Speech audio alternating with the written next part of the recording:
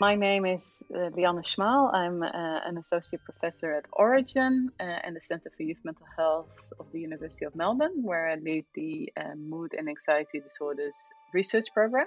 Our review focused on examining the link between inflammation and depression in young people. As we know from the adult literature in adults with depression, that there is a link, that many people with depression show symptoms or signs of high levels of inflammation. Not everyone, but some people do. But there is less known about this potential link or association in young people. So we were interested in kind of summarizing everything that is known about this in our review. Current treatments, and especially kind of the gold standard treatments, antidepressants, cognitive behavioral therapy, they work for some people, but not everyone. So there is a continued need for alternative treatments or additional treatments to offer to young people. Therefore, also a need to look at additional mechanisms, for example, biological mechanisms such as inflammation. So in our review, we first looked at the immune system. So, what is the immune system? And interestingly, the immune system undergoes a lot of changes during adolescence, and adolescence is also a peak period in which onset of depression peaks together with young adulthood. So, there's an interesting link there. In our review, we basically found that there is subtle evidence for this link between inflammation and depression in young people. Although there were also quite some inconsistencies in the findings. But almost half of the study showed higher levels of inflammation in young people with depression compared to healthy controls, and the other half of the studies found lower levels. So this could be due to methodological differences, but we also think that it might be due to heterogeneity of depression. So one of the ideas that we had was that there might be different pathways towards depressive symptoms, where both kind of higher levels and lower levels of these cytokines could contribute to depressive symptoms in young people. And I think two interesting findings. One is that the link is bidirectional. So it seems that higher inflammation may be due to underlying health issues or unhealthy lifestyle could lead to the feelings of depression, but also depression itself can kind of lead to high levels of inflammation. And the other interesting finding was that some groups seem to be more vulnerable to having inflammation. So, for example, females with depression were more vulnerable than males. Also, young people who had a clinical diagnosis of depression, we couldn't really find much evidence for an association between depressive symptoms, but not clinical levels of depressive symptoms in the general population and inflammation.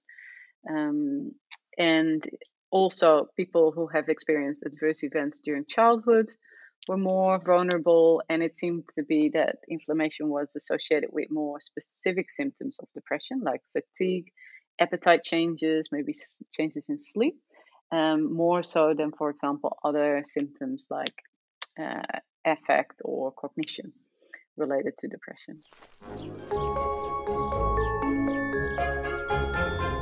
So welcome, Lianne and Yara, to the podcast. It's really good to have you here to talk about this active ingredient, and it's quite different from a lot of the other active ingredients we've explored in the podcast. I guess we've seen a lot of international interest in inflammation and mental illness in the last few years. There's been a lot of research published in this area. Is it an area that you've kind of been interested in professionally for a long time, or have you come to it recently? What was it that made you decide to focus on this in the first place? I think we're mostly interested in it because in adults there had been some research already on the link between inflammation and depression, and specifically between specific depressive symptoms like Lianne just mentioned and inflammation. But in young people there wasn't much known about it, and there were a few other findings from the literature that did show that there is a link between the two. So, for example, people with inflammatory diseases such as rheumatoid arthritis show a higher prevalence of depression, or people who get immunotherapy to treat, for example, cancer, often develop depressive symptoms.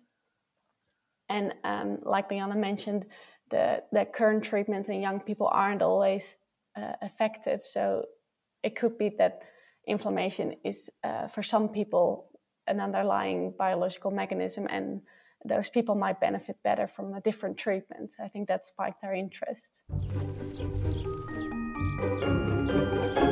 Tell me a bit more, Yara, about what you found then with your review, what the evidence was that you found, and did that support what you thought about inflammation and depression in young people? I think it did and didn't support what we thought. I think the link wasn't as strong in young people as in adults, maybe because in adults the depression has had more time. It is maybe more severe than in young people because, for example, we didn't find a link between inflammation and healthy young people that did show some depressive symptoms. But we did find the inflammatory dysregulation in young people that is with depression that is found in adults. But those results were inconsistent, so not all studies found it. And especially with IL-2 and interferon gamma, there were some inconsistent findings going in different directions. And I think that led to the idea that maybe there are different inflammatory subtypes. So it's not just one type of inflammation that is linked to depression, and it's not just as few people that show that association with inflammatory dysregulation, but maybe there are subtypes within those people as well. So there would definitely be more research needed on that to draw any conclusions about those subtypes. Can you give us an explanation for how this happens, how these differences in cytokines that you're talking about actually lead to depression, or how depression in some way is linked to these differences? It's interesting, like inflammation, you could almost see it like it's a warning sign of your body. So it kind of tells you, hey, something is wrong, something is going on here. So inflammation is linked to a lot of diseases, for example. It's usually not like an underlying cause. It's more like a warning sign, and there's many different pathways that can lead to inflammation. So, for example, chronic stress. So the pathway from, for example, depression to inflammation could be that because of chronic stress, there's all these bodily changes, hormones ongoing that can actually lead to inflammation in the body.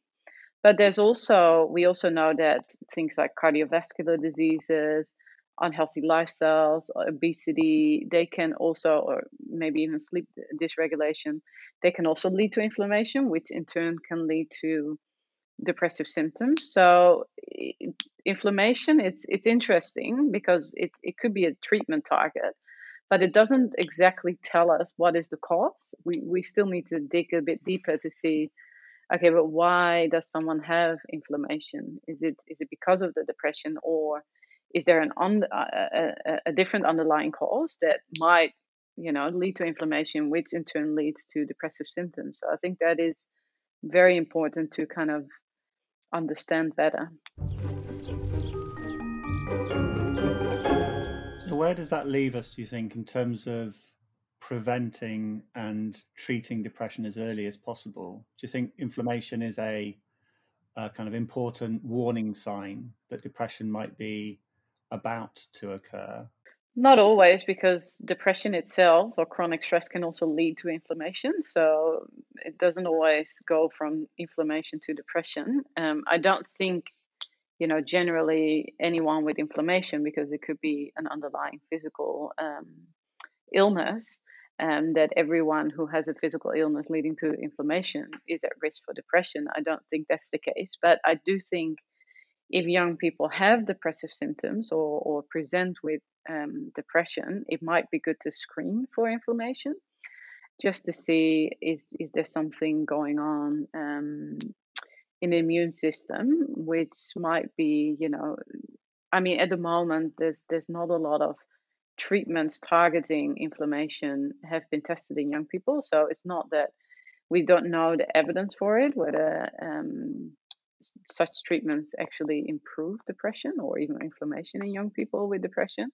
But I think it would be important to screen young people with depression for inflammation, because it could definitely inform treatment.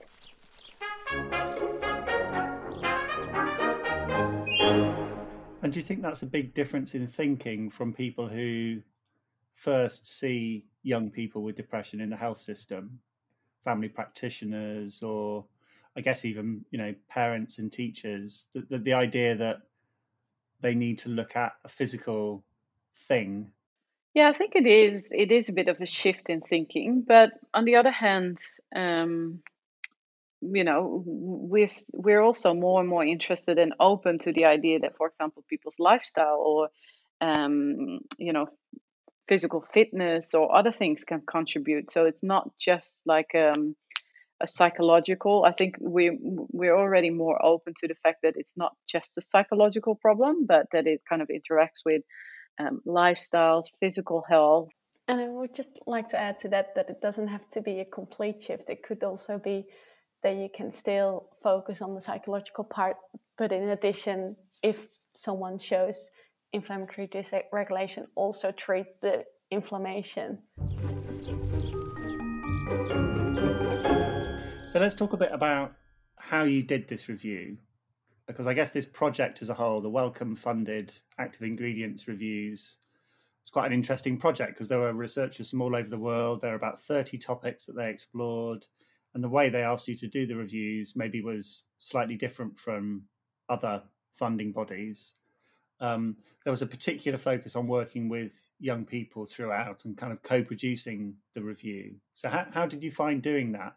I think compared to the other kind of active ingredients, because it was so biological, it was a little bit more tricky to involve young people from the start. So in our active ingredients, we got a lot of input from young people on how to best kind of communicate these findings to a general public, and that was actually really useful because you also don't want to portray kind of the image that every young person with depression has inflammation and you should just buy some aspirin or over the counter medication from the pharmacy, and this is how you can treat your own depression. So we got a lot of useful insights from young people on how to kind of communicate this, and I think that was very useful.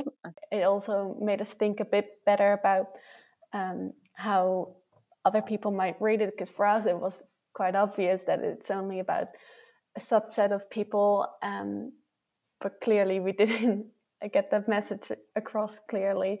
And yeah, it is really important that you can't just use some aspirin and you feel fine again. So that, I think that was the main focus of the youth advisors.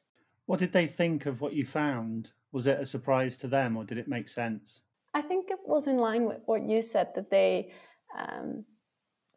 were they found it really interesting that there's also a biological mechanism. There can be a biological mechanism behind the depression, and that it was such biologically focused and not just focused on psychology. We're also doing a lot of neuroimaging work, and some young people, it might actually be reassuring that there might be some kind of physical element to it, or some people see it as less stigmatizing. But I think it's more as a holistic kind of picture. I think people were quite interested in not just the biological mechanism, but also the link with lifestyle, diet, exercise, these kind of influences on physical health and in turn on depression. Is there anything that you can say, doing research in this way, doing a review in this way, actually involving young people in the process makes it different? It's incredibly helpful and useful to include young people with depression, from early stages of any research project. And like you said, we've done this. We do this at Origin a lot. It's actually one of the requirements to do any project at Origin to involve young people. And it could be from conceptualizing the study all the way to kind of communicating the findings. And I think for us, in this specific study, it was more towards the communicating the findings. But as researchers, I mean, in the end, you do the research for the young people that actually suffer from depression because you want to help them. So it's essential to be able to communicate these findings very well to them. And I think we've learned a lot about, especially kind of such a biological difficult topic, complex kind of systems. How can you really explain this in a nice, easily to understand way? I think that's critical, because you can do all the research you want, but if it doesn't reach, the people that you're actually trying to help, then there's a massive gap. What I've noticed is that involving young people from the start in the actual, writing of the question and the kind of scoping of the review is a lot easier if you're doing something which is more accessible and young people can understand. If it's a biological project or a project that links physical and mental, as yours does, the young people's involvement tends to be around the dissemination. And I wonder if that's a challenge that we can put to you and other researchers working in this domain. Is it possible to involve young people earlier on? How can we do that? Do you think you learned anything in your review and in doing this process that can involve young people more in the whole project? That's a very difficult question. We thought about this a lot, how to involve young people more from the start. And I think, the issue with this was that it was a review. So I think it's a little bit easier if it's a new project. If we would have, for example, investigated ourselves whether young people with depression have signs of inflammation. So because here we just looked at the existing literature, it was a bit more tricky to involve young people from the start. Having said that, we could have, I think, had a slightly different approach. So at the moment, we only looked at, the published studies. We summarized all the studies that have been published on this topic. But, it would have also been interesting, I think, to maybe interview young people maybe around more generally, what is their opinion about, or feelings towards biological mechanisms, and that is an explanation for depression. Do they feel that is a useful way of thinking? Does that help them, or is that by reducing stigma, or is that more deterministic, so it's not helpful at all? I think that could have been really interesting, and also I think to get a bit more insights from young people about some specific depressive symptoms. So for example, we found a link between inflammation and some symptoms more than others. So like I said before, fatigue, appetite, dysregulation. So it would have been also quite interesting to hear from young people with lived experience whether they have those symptoms, and what they think drive those symptoms. So I think we missed a bit of an opportunity here, and I think there would have been scope probably to include more young people from the start. But again, it's easier if it's a new project than just summarizing the literature.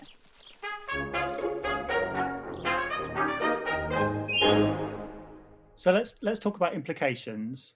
And I guess we're interested in implications that this work has for practice, and you've mentioned a couple of those already, I think, but also implications for future research.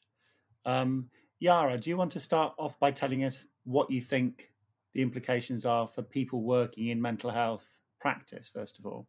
at the moment, for people working in mental health, the implications are mostly that it would be good to be aware of these possible underlying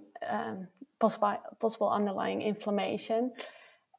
In the future, I think it would be great if young people could be screened to see if they have high levels of inflammation, and to see if specific anti-inflammatory treatment could help that. However, not much research on that has been done yet. Most of the research on anti-inflammatory medication has been done in adults, and it seems promising, but I think there's some more research needed in young people to be really able to use it in practice. And like Liana mentioned, if people can be screened based on specific symptoms, that could be even easier to then, if those symptoms are linked to inflammation, it could be easier that if people show those symptoms that they could potentially receive anti-inflammatory treatment, or it doesn't even have to be medication. It could also be focused on lifestyle changes. So, for example, exercise or diet.